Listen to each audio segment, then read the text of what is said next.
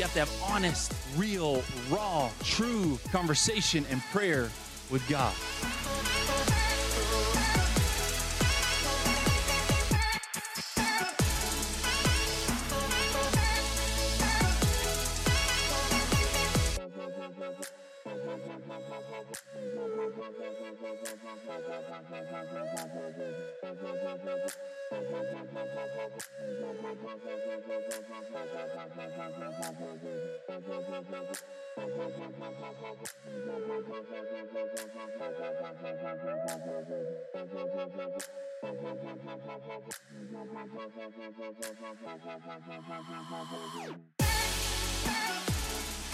You go down into the water, and when you do, the old person dies.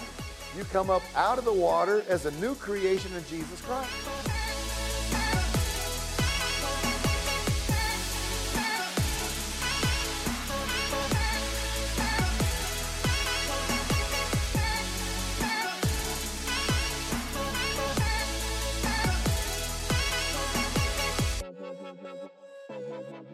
Hey, welcome to Church Experience. Thank you so much for spending part of your weekend with us. Now is a great time to grab your weeklies and head to your seats if you haven't already, because the service starts in 90 seconds.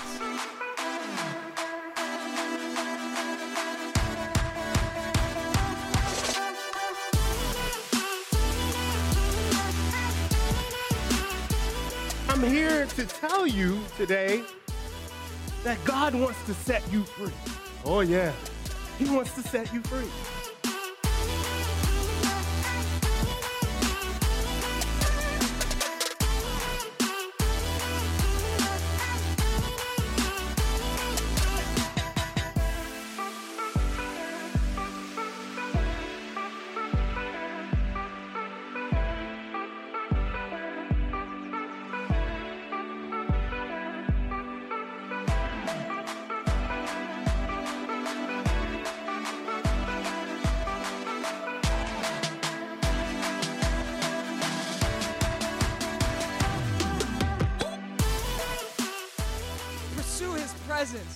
Pursue a relationship with Him. Grow in your walk with Him. Get closer to Him. Spend more time with Him because He's better. If you want your life to get better, then get around the one who is better. Get around Jesus. Get around the one who has power to change and transform your life. Get around the one who has the perfect grace for you and the perfect love for you and the perfect joy for your soul. Listen, He is better.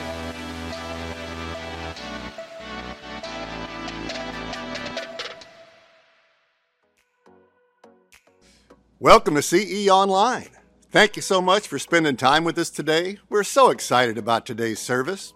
We believe that this could be the best and most impacting hour of your week. Throughout the service, you may have some questions or some comments or prayer requests. If you do, go to churchexperience.tv/connect or pull out your camera app and hit up our QR code to connect with us, or better yet, if you always want to know what's going on here at CE, just hit that subscribe button right here.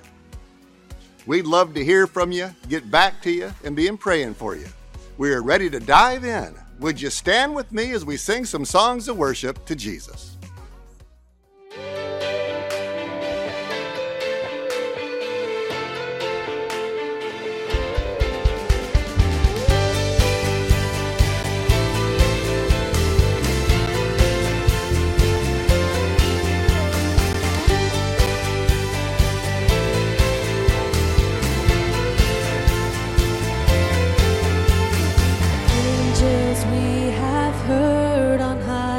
Sweetly singing o'er the plains and the mountains in reply, echo back their joyous strains.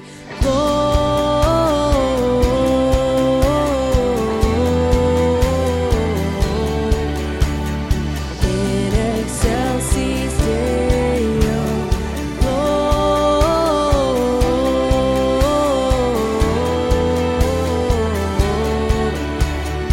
in excelsis Deo.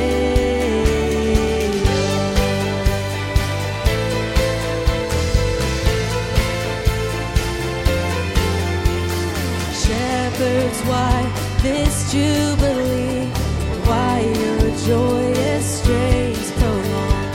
What the gladsome tidings be, which inspire your heavenly song?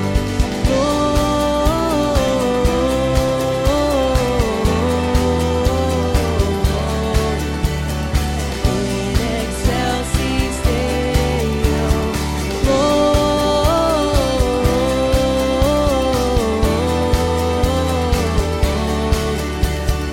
in excelsis Deo.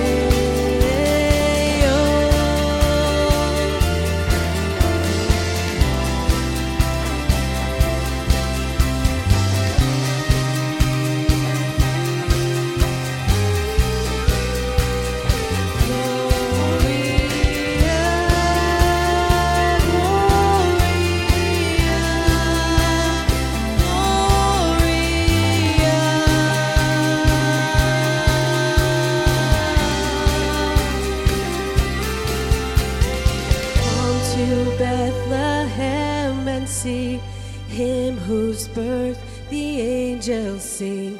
Come adore on bended knee Christ the Lord, the newborn King. Lord,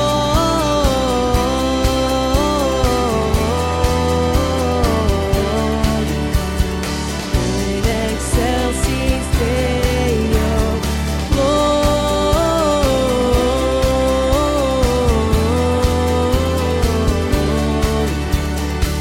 in excelsis Deo, Lord,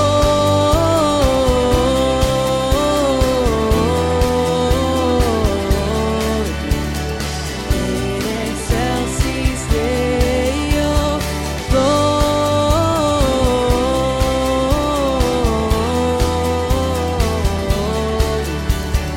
in excelsis Deo.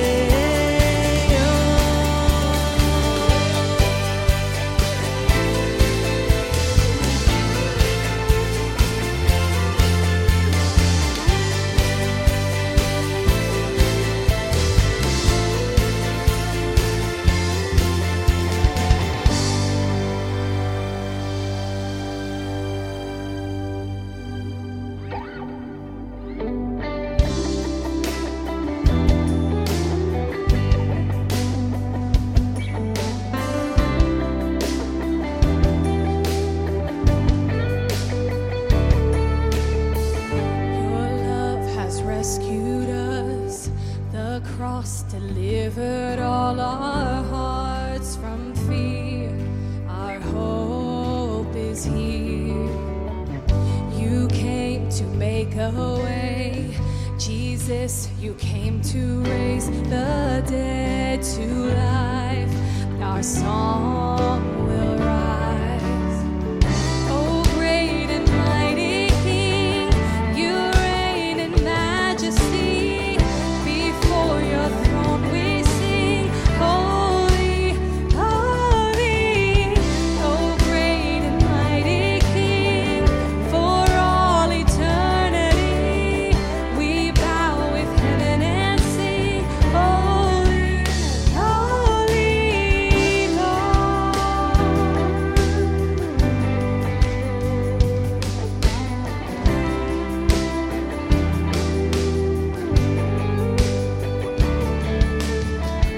What do we have to bring? This is our offering, our hearts before the risen Lord. All power in your name, Jesus, the one who saves, be lifted high. Our song will rise. Oh, great and mighty King, you reign in majesty. Before your throne we sing, holy, holy. Oh, great and mighty King, for all eternity we bow with heaven and sing, holy, holy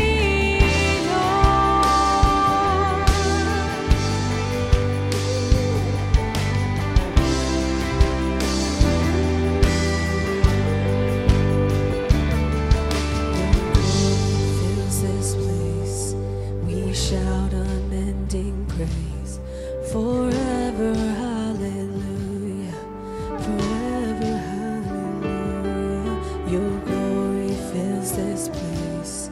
We shout unending praise.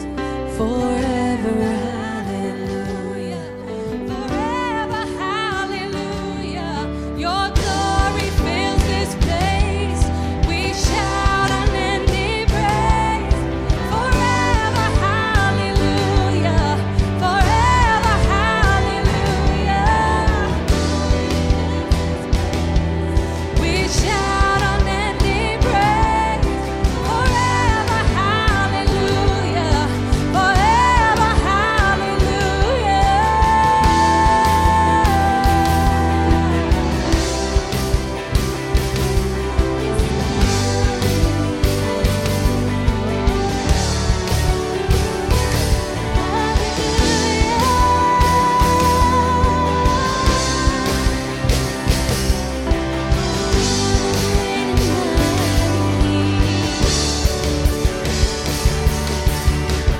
Oh, great and mighty King, you reign in majesty. Before your throne we sing, holy, holy. Oh, great and mighty King, for all eternity we bow with heaven and sing, holy, holy Lord.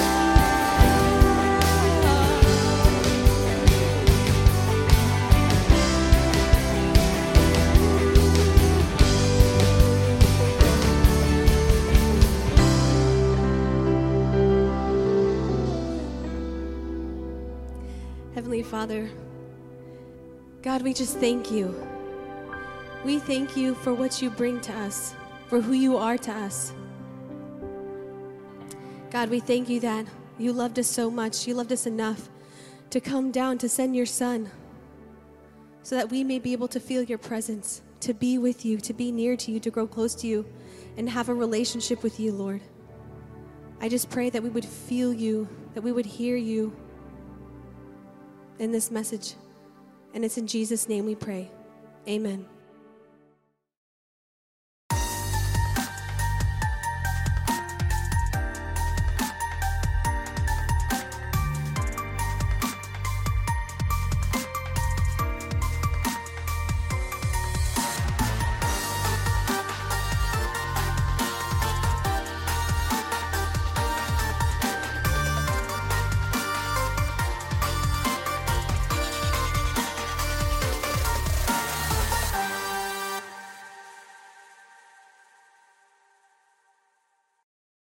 Well, with all the anticipation that leads up to Christmas Day, it's amazing that it's almost here. We cannot wait to celebrate Jesus' birth this Christmas, and we are so excited to celebrate with our church family. We're looking forward to Christmas weekend as we have services on Saturday, December 24 at 9:30 and 11 a.m. And we hope that you'll invite all your friends and all your family for a spectacular service on this Saturday, December 24, as we celebrate Jesus' birth together. We can't wait. Well, as I look back to last week, we were in our second week of our Christmas Countdown teaching series, and what a great day. We saw 11 people make decisions for Christ here in Dunedin, and we had our annual Christmas offering. So much to celebrate. We stayed into mid-afternoon, and we finally left the property, and we pulled out just a few minutes behind Trey Robinson, one of our student directors and one of our leaders here, and we weren't that far behind him, and my wife looked ahead on the main street we were driving on, and she says, "Hey, I think that's Trey up there." And she identified what she thought was Trey's beard because Trey has a great beard. And she could see the silhouette. She thought, I think that's Trey, and it looked like his car. And so she said, hey, Brandon, just honk at him. And so he's pulling in the left-hand turning lane. I'm pulling up next to him, and I just lay on the horn just to say hi. Hey, what's up, Trey? But as we get up next to him and I'm honking at him, I see that this is clearly not Trey Robinson. This is some other older gentleman who is clearly irritated that this stranger is honking at him for no apparent reason. He thinks I'm honking because I'm mad, and he's clearly done nothing wrong, and so he decides to flip me off. So he flips me off, and I turn to Jen, I say, he flips me off. Well, the kids in the backseat, as Mom starts to laugh, they say, Dad, Trey flipped you off? They still don't realize that it wasn't Trey, their student director. They just hear their dad say, he flipped me off. Why'd Trey flip us off? It became a massive misunderstanding that I had to explain, and we all started laughing hysterically at this whole situation. And we called Trey up and explained the situation to him. Hey, my kids thought you flipped me off, and we all just laughed so hard about this. But, around the Christmas time especially, I feel like misunderstandings, relational conflict, those things are very common this time of year. And why is that? Have you ever thought about why is that? Yeah, I think it's for a number of reasons. A lot of people this time of year have had less sleep, so they're a little bit more irritable. And they've had less sleep because they've had more demands on their schedule. Their whole schedule's off with extra work Christmas parties and family coming over and gifts to buy and all this extra stuff. Not only that, but they're in closer proximity to people that they normally don't see quite as much. Maybe that crazy aunt that you're spending a little extra time with. And there's just all of these different things a part of our life. And also I've noticed that Christmas can resurface old relational divides. Maybe as people come back together that you haven't seen since last year and old issues are brought back up again, or perhaps you don't meet with people because of old relational divides, and so that reminds you of why you no longer are in relationship. For a number of reasons, Christmas can be a challenging time relationally. Yet on the other hand, Christmas can be such a beautiful time relationally. It can be a time where families and friends come together, break bread and share meals together, right, to celebrate Jesus' birth through giving gifts to each other, right? Great festive parties and new friendships being formed and meeting new people and celebrating romance, celebrating friendship. So many wonderful things happen around this time of year relationally. It can be a beautiful time. But not just because of the Christmas season itself. There's something under the Christmas season, and that's, of course, the reason why we celebrate this Christmas season, and that's Jesus. And Jesus that's behind Christmas, the Christ in Christmas, is the one that really brings us together despite our brokenness, the one that can heal all the relational divides and all the issues, the one that's the reason why we can connect so well and so deeply. See, here's a foundational lesson for where we're going today. Jesus brings us together like no one else. Jesus brings us together like no one else. And today I want to talk to you about the power of Jesus to bring us together relationally. The power of Jesus to heal and restore brokenness in our lives and in our relationships, whether they be close and intimate relationships or distant relationships, whether it be geographically or distant because of rifts that have happened. Jesus has so much power to beautify our relationships, to make old things new and to restore and rebuild. And I'm just so excited about today's message that I've titled, Bring It In. Bring It In. And I was kind of thinking, when I titled it Bring It In, I was thinking about so many times I've seen, maybe in the lobby of the church, a couple guys coming together, and one reaches out for a handshake, and the other one says, hey, no, man, come on, bring it in. Let's give a little bro hug, right? It's like, let's get a little bit closer. Yeah, none of this distance and coldness. Let's have some warmth and some connection. And that's my hope for you this Christmas, is that God will use this message today, as we look at part of the Christmas story here in Luke chapter 2, to bring a freshness and a renewed connection with other lives through the power of Jesus, bringing you closer than ever before. And for those of us who are struggling with relational challenges in our life, maybe there's a fractured marriage or a distant child or parent in your life, and you'd like to see God mend that or heal your heart or help you forgive.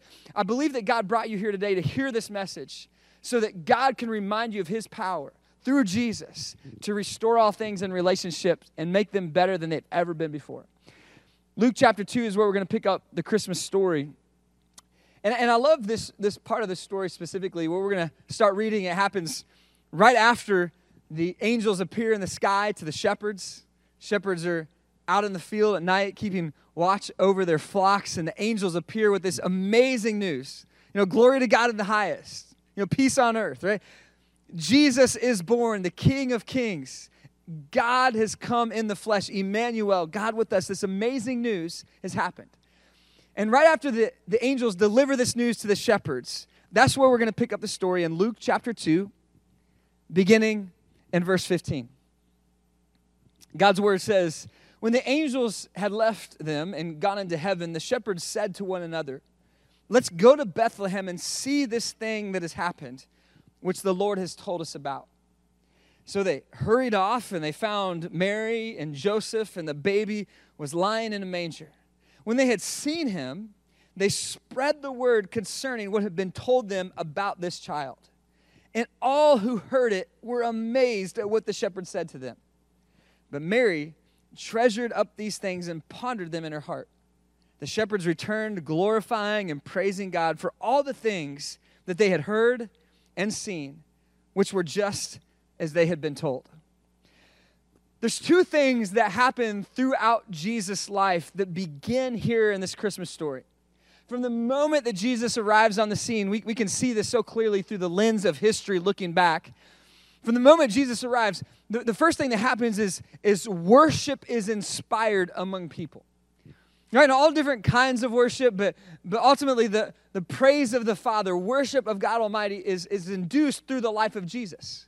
Right? I mean, here the shepherds, they return praising God for all the things they'd seen and heard. And they go tell everybody else about it, and all these other people, they're praising God for these amazing things that have happened in their time and in that place. Right? And then Mary, she worshiped in her own way. It says she pondered these special things. She treasured them in her heart. She worshiped in a very private way. These shepherds are out worshiping in a public way. And from the very beginning, when Jesus shows up, all kinds of worship is released into heaven. All kinds of worship is released from God's people. And people who didn't used to worship become worshipers. When Jesus arrives, one of the reasons why this is the most transformational moment in human history is because it's a catalytic moment that launches uncountable amounts of worship into the heavens. I mean, it's just like a tidal wave is released of worship because of Jesus' life, because God has come, because hope has arrived. The second thing that happens from this time on throughout the rest of Jesus' life is that people are brought together. People are brought together in community. They worship together. They connect with each other. They share amazing stories about Jesus, what he is doing, what he's done in their lives. Jesus brings people together like no one else. That's where we began this message. And here you see it in the story happening right away. Right away. It just happens right off the bat. I mean, people are brought together. The shepherds, they come and they worship Jesus, and there's this connection. They meet Mary and Joseph, and then they go out and they connect with other people talking about Jesus. And then churches, they go on and they're formed, right? And the Magi, we talked about that last week. They travel to come see Jesus. And Jesus is instantly, by his very nature and who he is and how special this news is, it brings people together and it inspires worship. It inspires worship. So I want to talk to you today about how Jesus can bring things together for us relationally and ultimately resulting in greater worship in our lives and in the lives of the people that we care about. And so kind of the first part of this message is going to be a little bit theological, and we're going to talk about some of the things that are happening behind the scenes, and I want to draw some things for you here in a moment. But then the second thing, I want to get into some really practical and really helpful, tangible ways that you and I can live out Jesus' ways in our relationships to bring wholeness where there's brokenness. And I just want to show you what Jesus can do in our relationships. So I hope you'll hang with me to that. But let's look first at some of the theological backgrounds when it comes to the unity that Jesus cares so much about. And unity is a central theme throughout Scripture. You see it all over the place, and Jesus clearly cares about unity. And so let's talk about relationships in terms of our sphere of influence. And all of us have different spheres of influence, the people in our lives, around our lives. And Jesus should be the most important part of that relationship world. He should be at the center. When Jesus is at the center, everything else can fall into place. When he's not, then everything is out of order. So let's assume that. But you know, in a relationship, you know, whether it's with two people or a group of people, perhaps a family, but in this case, let's look at, you know, maybe a husband and wife, two good friends. Let's look at a man and a woman, right? And so they're in relationship with each other. Even if they don't know Jesus, if Jesus is not the center of their marriage, they can still have a good relationship. Because all throughout human history, people have been coming together for all sorts of reasons. They come together for work, for play, for family. And people absolutely can have good relationships without knowing Jesus. They can have good relationships. The problem is that if they don't have Jesus, no matter how united they are in this life will come to an end. They will stand before a holy God, and they will have to give an answer to their rebellion against and their rejection of Jesus. And Jesus himself says, I am the way, the truth, and the life, and no one comes to the Father, the ultimate relationship. No one comes to the Father except through me, Jesus says. So Jesus is the way to the Father, and without Jesus, we cannot get to the Father. We cannot get in relationship with the Father. And so in the end, even if this is a great friendship, a business partnership, a marriage, whatever it is, it ultimately will end in judgment, and really in the fires of hell, because that person not submitted to Jesus, that person not submitted to relationship with him, will ultimately have to give an account for their life and will suffer punishment for rejecting Jesus in this life. So here's just a lesson. I want to come back to this in a moment. Maybe you want to write this down. Unity without Jesus still leads to final division. So our world is all about, you know, unifying and coming together, and let's not judge each other, and let's just let everybody make the choices they want. And we think that's such a loving thing to do. It's an inclusive thing to do, to not judge each other. And hey, your truth can be truth for you, and I can have a different kind of truth. But here's the reality, is if we don't present the truth of Jesus, no matter how loving and friendly we can be with each other, the reality is that there will be division in the end. Not only division from each other, but division from the one who created us and loves us more than anyone else, our Father in heaven. There's ultimately a division to where we will not be united with him. In fact, we'll be separated from him for all of eternity if we don't receive his son, Jesus. This is obviously not good news, and it's not God's plan for us. It's not what God wants. Now, when two people come together, even though they don't know Jesus, it's a sweet thing when you see it. When you see good friendships happening, when you see good business partnerships, good families, even if they're not Christians, it's a good thing to see. It's better than the alternative.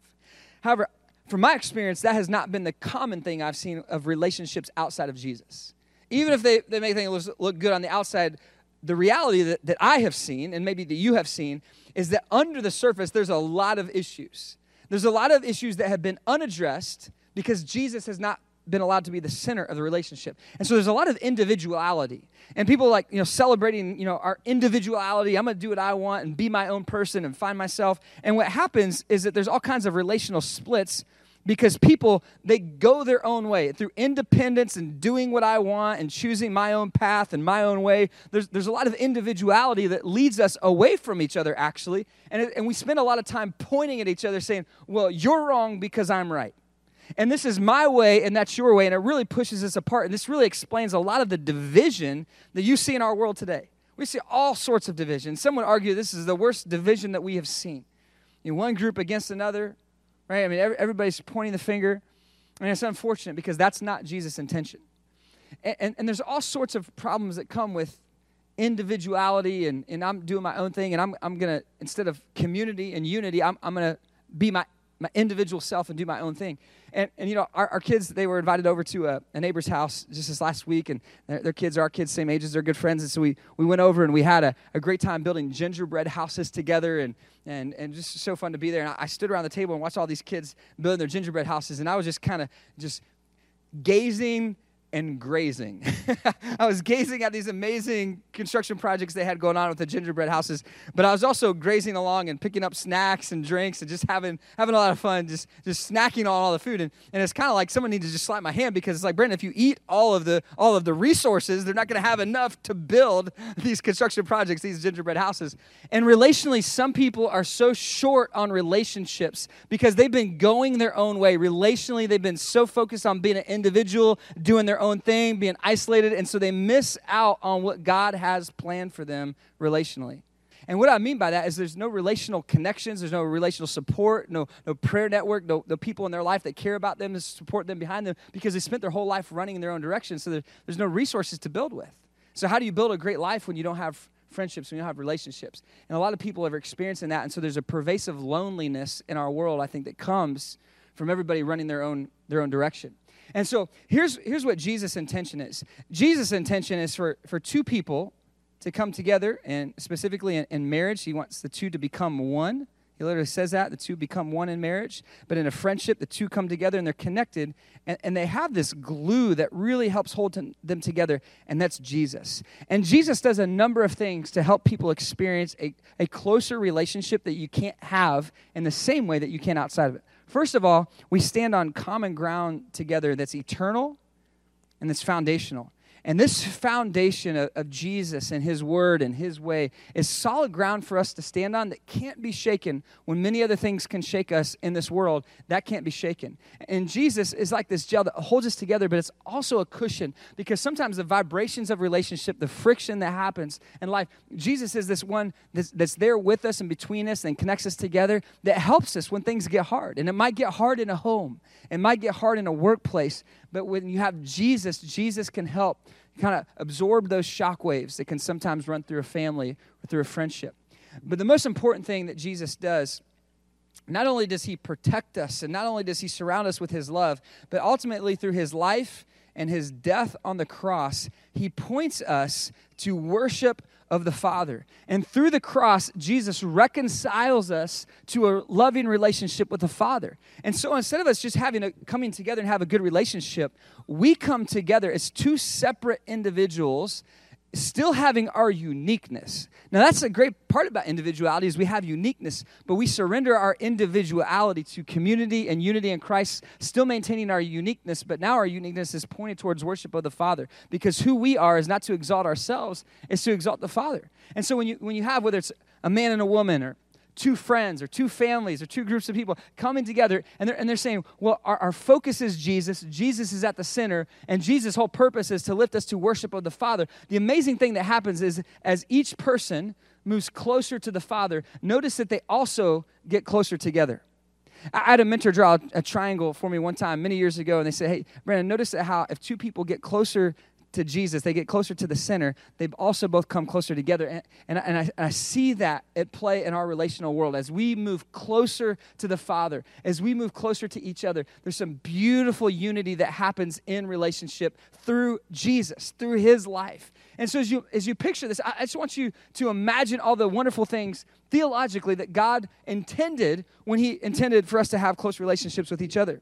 And you can see this in Jesus' prayer in John chapter 17, verse 22. This is part of Jesus' prayer.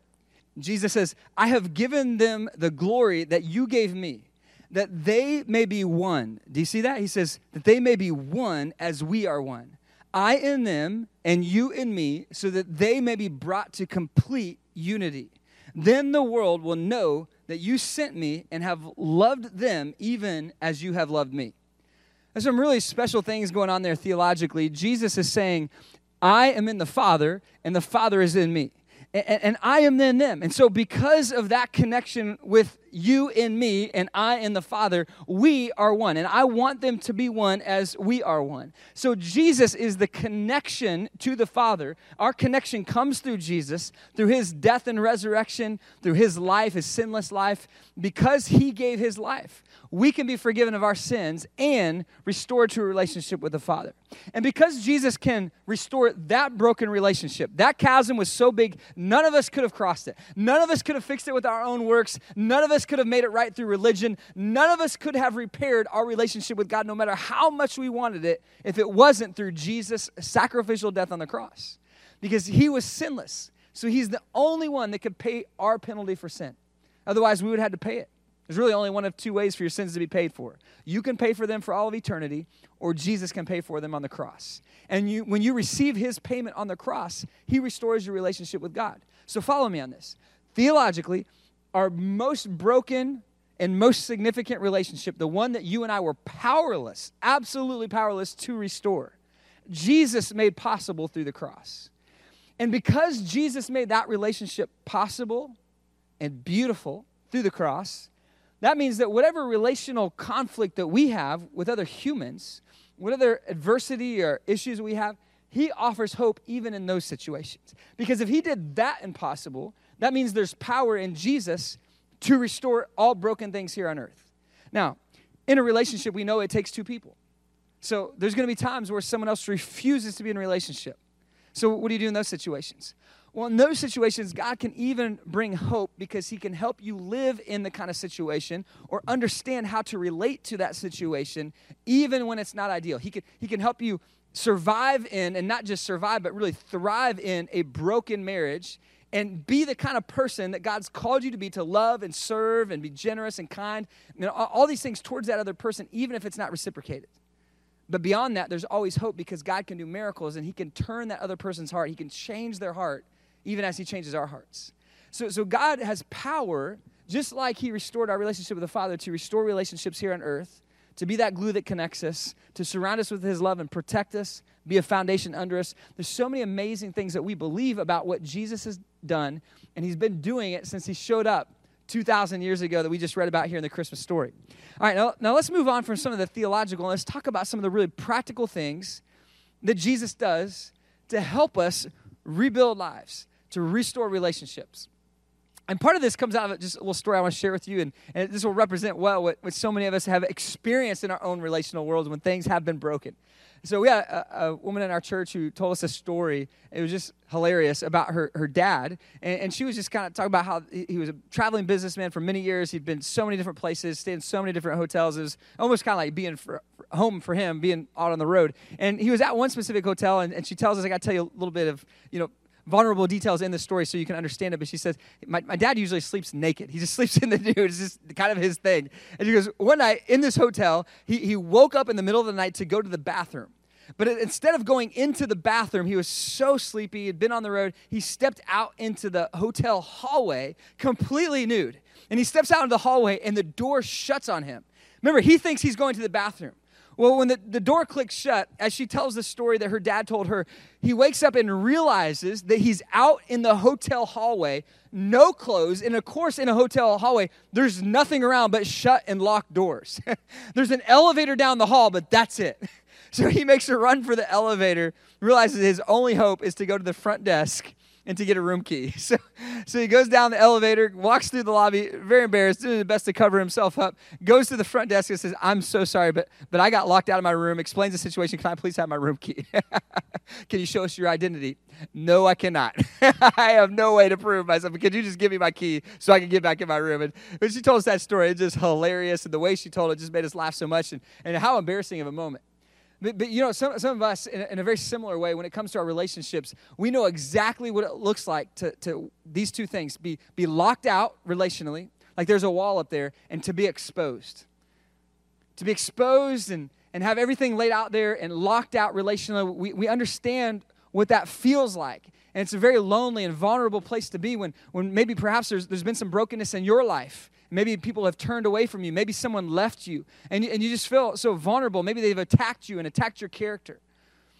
Or perhaps you just feel locked out because you want to be in a relationship with someone, but they have turned in a different way in that relationship, they don't relate to you anymore. And they've kind of given you that cold shoulder. And however it is that you feel locked out and there's walls up in relationships, maybe in a marriage, maybe in a friendship, God wants to do some amazing things to restore and rebuild that relationship and to renew your commitment to it and renew his work in it. And so let's talk about some specific things that you and I can do. We understand the theological, how Jesus wants to work in a relationship, how he intends it to work. We understand some of the devastating issues with not being in relationship with Jesus, what he can do. But let's talk about what he expects us to do and the things that we can do in that relationship. One of the things, it comes out of this whole idea of the walls and being locked out. And part of brokenness relationally comes from when people don't forgive each other and when people hold grudges and become bitter against each other. When that happens, the devil, he's really got us in a place where he wants us. Because in that spot, our hearts get hardened toward each other. And when our hearts are hardened towards each other, or perhaps the unforgiveness is not with someone else, it's with you. Maybe some mistakes that you've made in some of your relationships. Maybe some bridges that you've burned. Some things in the rearview mirror that you're ashamed of. When the devil gets you to be in a spot of hard-heartedness and unforgiveness at yourself or against others, he's winning in that relationship. He's winning because when your heart gets hard and walls get built, then that connection, that unity that Jesus cares so much about, that he prayed about, that we just read, that unity is not happening. And so how do you overcome that bitterness? That's first step here practically. It comes from Ephesians chapter 4, verse 32. Ephesians 4, verse 32, God's word says, get rid of all bitterness, rage and anger, brawling and slander, along with every form of malice. And the verse 32 says, be kind and compassionate to one another, forgiving each other, just as in Christ God forgave you. So the first part is we do the work of getting rid of all these things, and anger and rage and bitterness, and we might have to have help with that. We might need to see a Christian counselor, pray with a pastor, get some advisors in our life, but we do the work of rooting out and get rid of these things, and then we're told to put in other things like compassion and kindness, and to forgive as Christ forgave us. So there's two parts of forgiveness here. Just as Christ forgave us, we have to understand that we have been forgiven by Jesus when we ask him, and to receive that, to believe that, to accept that forgiveness. But also in the same way, we're commanded to forgive others and extend the forgiveness that God's given us. And one of the reasons we don't forgive others is because we don't fully understand all that Jesus has done to allow our sins to be forgiven. We forget this theological underpinning of the practical side of our relationships. Yes, we know we're supposed to forgive each other, but it's hard because we take our eyes off this. When we recognize that where we were headed was separation from God relationally, we were headed to hell for all of eternity. We would not be in relationship with the Father. But because of Jesus' death on the cross, we've been reconciled and forgiven by God from all of our sins washed away. What an amazing gift of grace. And when we see that for what it really is, then we have the power to extend grace to others. Here's the lesson. Walk in grace. Walk in grace. How do I have better relationships this Christmas? How do I restore brokenness in our home? How do I restore brokenness in friendships? It's I walk in grace. And part of walking in grace is receiving forgiveness, confessing our sins to God and trusting that what his word says is true. When we confess our sins, he's faithful and just and will forgive us of all of our sins, purify us from all of our unrighteousness. So whatever you've done, whatever broken relationships that you've caused, whatever damage has been done, God will forgive you if you genuinely come to him. And that's the amazing thing about God's grace. So walk in his grace, experience it, but then also extend it. And when others offend you, let it go. Right? When others need to be forgiven of their wrongs to you, look what God has done to forgive you. Forgive them. How do you have the power to forgive someone when they've done something terrible to you? You remember how terrible your sins were against the Father that caused the death of his own son, Jesus. And it's with that understanding that we can walk in grace and forgive others. So walk in grace. That's the first very practical thing we can do this Christmas. And the second one also comes from Ephesians. Ephesians 2, verse 8. It says, for it is by grace you have been saved, through faith. And this not from yourselves, it is the gift of God. It is the gift of God. Did you see that? It says it's a gift. I love that. God's grace to me is a gift. It's not by works so that no one can boast. It's a gift given. It's a gift that we receive. And one of the ways that we find relationships become beautiful and what God imagined for them is that we understand what it means to not only receive the gift of God, but to give the gift of God relationally, to give grace to each other, to give forgiveness, to give understanding, to give compassion, to let his love and grace and kindness flow through us into others. How can we be those kind of people? It's because we experience it.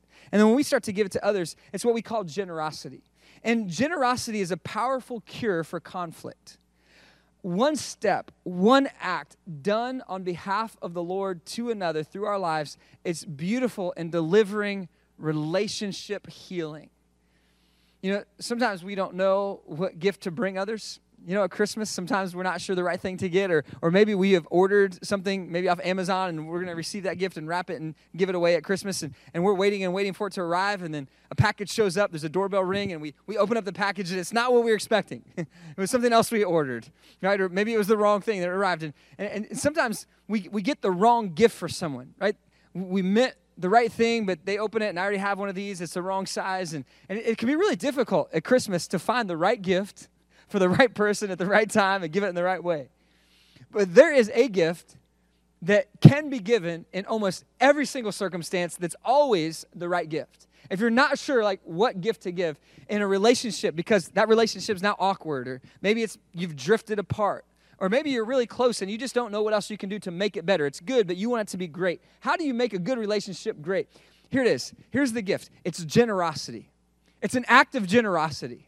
It might be as simple as getting up off the couch and walking into the other room to get something for another person and say, hey, I was thinking about you. It looked like you needed a glass of water. Here you go. And whenever you give a glass of water in Jesus' name, you can do all things unto him. And it's representing him and who he is and what he means to you when you give. It might be something extravagant, some massive sacrifice. You know, we'll go to your family's house this year. And I really wanted to be with my family, but we'll go to your family this year. It's a way I can show you love. I know how meaningful that is to you. I know the traditions, all those things. It's a way I can show you love. Or you might choose something different, but it's a way that you can show love. You know, whether it's a small thing or whether it's a large thing, by giving, the gift of generosity is one of the ways that we express love to others. We give our time, we give our attention, but when we are intentional and strategic about giving to others, relational walls, rooms that you've been locked out of relationally, maybe for a long time, they start to open up. Doors get unlocked relationally. Connections are made. Friendships are formed. Here's the lesson. Generous people receive relational blessings. Generous people, they do. They receive relational blessings. And one way to be a generous person is to be gracious with your words. Being generous with your words, gracious with your words is a powerful thing. On my phone, I have the Reminders app on my iPhone that I use often. And one of the things I use my Reminders app for is just pop-up notifications. And I'll have these notifications on verses of Scripture that I want to internalize. I'm not necessarily trying to memorize every word of them, but I want to internalize the concept. I want to understand God's word. And so I'll get a verse that really just pops out to me in my time alone with God, and I'll tap it into the reminders, and I'll set it to come back every day or every other day or once every 3 days or once a week. And I'll just have that thing pop back up periodically, and every time it does, I'll read it. I'll think about it for a moment and just kind of dwell on it. And it hits me in different ways at different times. And one of the verses that just really captured my attention on this concept of generosity relationally and graciousness in our words is this phrase about Jesus that comes from Luke chapter 4, verse 22. And I want to put this verse on the screen for you, and I want you to see how powerful this is. It's a description of who Jesus was. Luke chapter 4, verse 22. It says, all spoke well of him, Jesus. All spoke well of him and were amazed at the gracious words that came from his lips. They were amazed at how gracious Jesus was with his words. How much grace came from his words. That's kind of what's behind this idea of graciousness in our words. An understanding, a forgiveness. That's trying to prove to people how wrong they were and condemning them. It says in the book of John, he didn't come to condemn the world, but to save the world, right? He wasn't condemning in his words and helping people see how bad they were, but he wanted to show them how much hope he had for them. He would say, repent and turn from sins. He wasn't unclear about sin, but he was more clear even about grace and returning to the Father and how much he loved the world. See, Jesus was always gracious in his words, and we want to be gracious to each other. We want to be gracious to each other, but it's not easy, is it? We all make mistakes with our words as a common thing. But some people live with relational tension, and they're short fused and quick to react, and anger, and they're sharp and hurtful, and there's just this prickly attitude, when tension rises, and you can just feel it when you're around them. And it's hard to know how to relate to people like that. But the Bible tells us to take the plank out of our own eye before we try to take the speck out of someone else's eye. And many of us, if we were honest, we could take a closer look at our words, and we'd find there's room for us to grow in graciousness in our words, especially when tensions rise, especially in times like Christmas, when there's a lot of emotion, there's a lot of new dynamics at play. And here's the lesson: gracious words grow great relationships.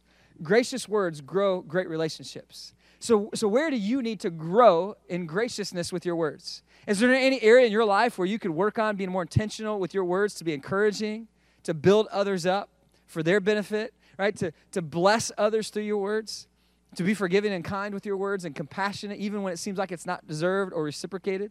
See, if you want to grow great relationships, you want to be generous, acts of generosity. You want to give of your time and your attention.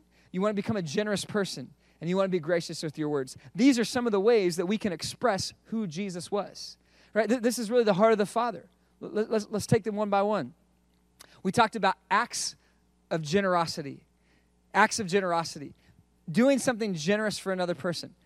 For God so loved the world that he gave his son Jesus. We've already talked about this graciousness in our words. What does it say that Jesus did here? We just read it a moment ago. It says he was so gracious in his words that people were amazed. And because he was relational and because he was gracious, he had great relationships. But also we talked about walking in grace.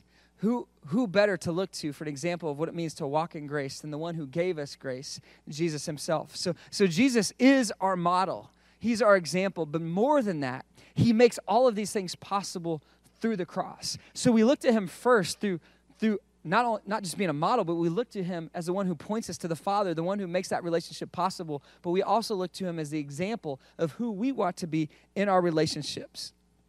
As we wrap up the message today, I do want to pray for you, and I want to give you an opportunity and some space just to think through what it is that you want to work on when it comes to relationships this Christmas. Perhaps you'll be in some different relational environments that you're not normally in. Maybe you'll be a little bit closer to people or have a little bit more time. And so this is a great time of year, I think, to work on our relationships, which I hope in the end brings more worship to the Lord. I told you several weeks ago how I had a little fender bender in the local parking lot and backed into someone else as they were backing out, and they backed into me. And so we both had a little dents in our bumper. And we both agreed to kind of just take care of the damage and fix our own bumpers and kind of go from there. And so I was trying to figure out how to fix my bumper and what I wanted to do with it. And it was just a small little dent in one corner. And I thought, well, it's not that bad. I want to get into a major, replacement of my whole bumper. And it's a plastic bumper. Let me just see if I can fix it myself. So I got a mallet, and I got underneath my vehicle, and I started just whacking on this thing, thinking I could undent this bumper. I knew it wouldn't look perfect. Maybe I'd get some touch-up paint, but I thought I could just undent this dented-in bumper. It looked like it was only dented in about 4 inches. I thought I could hammer it out. And so I'm laying underneath there, and I'm whacking at this thing. Well, you know what I got? I did not get a repaired bumper. What I got was a face full of dirt and rust. All this stuff that fell down from underneath my vehicle as I'm whacking on it. And I couldn't fix it. Well, I eventually took it to a bumper repair place to set up an appointment, and they looked it over. They gave me an estimate. They said, hey, come back in 2 weeks, but here's what we're going to do. We're going to pull the bumper off. It seemed extreme to me, but they said, we're going to have to pull it off, and we're going to heat it up. And then we're going to fix and repair the bumper, and then we're going to touch it up and make it look good, and we're going to reattach it. See, they knew that there was more work to be done than what I could see on the outside, but they knew in the end that I would get a better result. I couldn't fix it in my own power. Although I tried, and I struggled, and I was frustrated trying to knock this thing out, all I got was more problems. I didn't fix the root issue. But when I reached out and got help, that's when I realized that there was a bigger problem than just what seemed like a small issue. There was something bigger under the surface. But I was also given the plan on how to fix it because I sought help. And some of us today, when we look at our relational world and we look at the brokenness in our own lives, man, it might not be out there somewhere. It might be in here. It's all the things that you wish you could change about you so you could be a better friend, a better husband or mother, a better son, a better daughter. All those things that you see, all that brokenness. Look, don't try to fix it on your own. You have a part to play, as we just talked about, but begin with going to Jesus, getting help, and saying, Jesus, I can't fix it on my own. I need your help. I need you to fix what's broken inside of me so that you can repair what's broken outside of me. And so, God, I'm bringing myself to you first, wanting to repair this relationship so that, God, you can rebuild all these other relationships. And so my hope today is that you will see clearly that God does want to be in relationship with you, a closer relationship. It doesn't matter if you've been walking with him for 30 years or 30 days. He wants you to get closer to him. And the way we get closer to him is through Jesus. But not only does he want you to get closer to him, he wants you to experience wholeness in your relationships with others, a deeper, stronger, and better connection. And he has things for you to do, to be generous and gracious. Walk in grace and give of your time and your attention, all these wonderful things. But it begins with seeking help from Jesus, saying, Father, I cannot do it alone. I need your help. I need your help in my relationships. And most of all, I want to be in relationship with you. When you can say that, God can begin his great work to repair and rebuild and restore every broken thing in your life for his glory and for the worship of his great name. Right on? Right on. Come on, let's pray together. Jesus, we thank you so much for how you have made a relationship with the Father possible. And today, God, I pray for anyone who feels distant in their relationship with you. Perhaps they don't feel like they've ever truly been in a relationship with you. They've been outside looking in, or perhaps they've been walking with you for a number of years, but it feels cold and like they've drifted. God, I pray that right now in this moment, they would decide in their heart that they're going to move closer to you through what you have done, Jesus, not through their own works, but Jesus, through what you secured for them on the cross. As we look to you as our hope and our Savior, Jesus, we know we can be forgiven of our sins. And so right now, as we're praying, perhaps for you this Christmas, this is a time to prepare your heart for this celebration of Jesus' birth through giving your life to him, through coming back home to him, or renewing your commitment to him in some way and just saying, Jesus, please forgive me of my sins. And right now, in your own words, in your own way, you can say that to him in a prayer. Just say right now, just say, Jesus, forgive me of my sins. I'm coming back to you. I'm coming home to you. I'm renewing my commitment to you and my relationship with you. You can do that right now by just reaching out to him, and he will hear you if you pray genuinely to receive Jesus, if you look to him. But God, many of us are asking for help and guidance and wisdom in our relational world. Father, whether it's a broken relationship that needs to be rebuilt, or maybe something that's broken inside of us that we need your help to know how to better relate to others. God, we know that all things are possible because you restored the most broken relationship we had. And so, Father, we're just asking for help. We pray that you'd help us practically know what to do, but also may we theologically rely on you and trust in you for your amazing work to repair what we can't fix in our own power. So, God, we simultaneously trust in your ways and trust in your work while also getting busy doing what we can do to fix and repair and rebuild. God, we're asking for your help this Christmas to make it an amazing time. We know it won't be perfect because people are not perfect. We know that there'll probably be tension and friction and all those things just as before, but may we see them with new lenses and new eyes. May we see it with grace and understanding and forgiving others just like you've forgiven us. And God, I pray that we would walk in your amazing grace this Christmas, celebrating Jesus' birth like never before. And it's in his powerful name that we pray. Amen.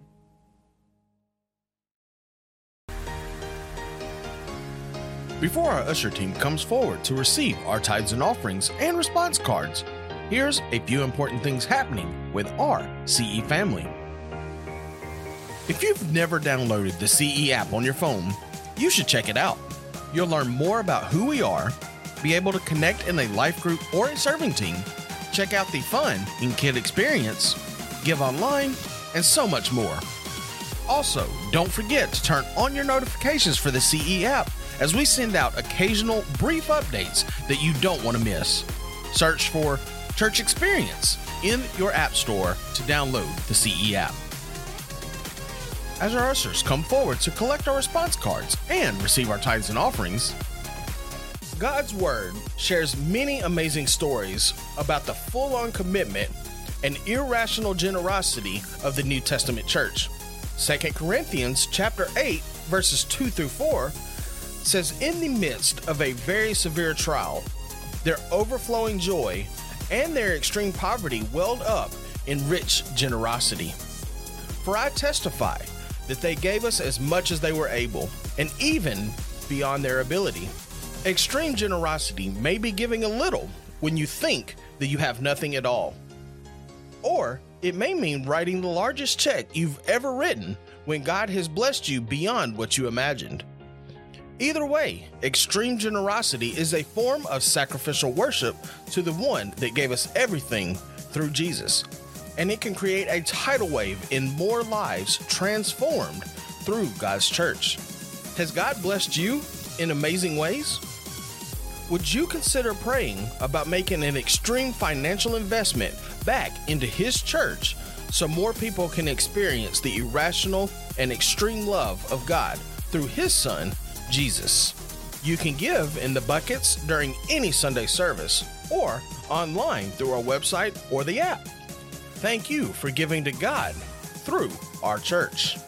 Thank you for being on mission with us to help more people experience a full life in Jesus Christ.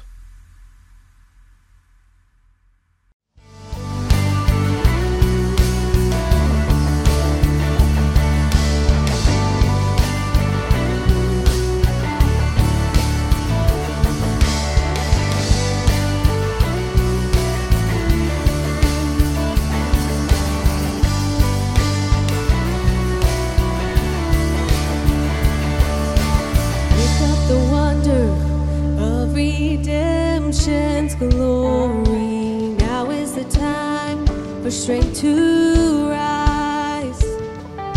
Shake off the failure. We are moving forward. Now is the time for strength to rise. We shall proclaim unto the one who saves, Jesus forever.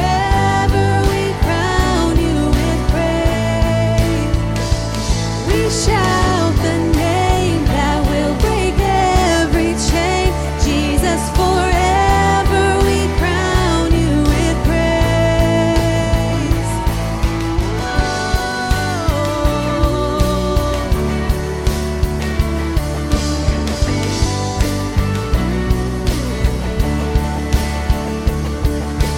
Raise up the banner.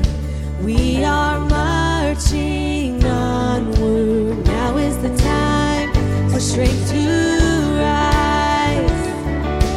Lift up the Savior.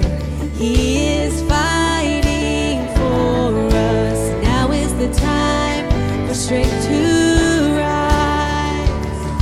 Shall proclaim unto the one who saves, Jesus forever we crown you with praise. We shout the name that will break every chain. Jesus, forever we crown you with praise. Forever we crown you with praise. Oh, we crown you with praise. Oh, yes,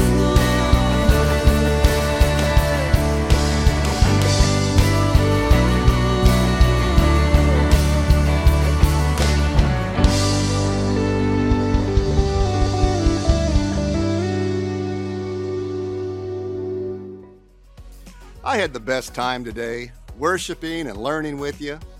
We may have made a commitment during the service. We'd love to have you reach out and tell us. If you have any questions or comments or prayer requests, go to churchexperience.tv/connect or scan the QR code on the screen. Do you want to get even more connected? Check out our CE social media on Instagram, Facebook, our website, or on the app. Or go ahead and hit that subscribe button right here. What a great day it's been. We can't wait to see you next week.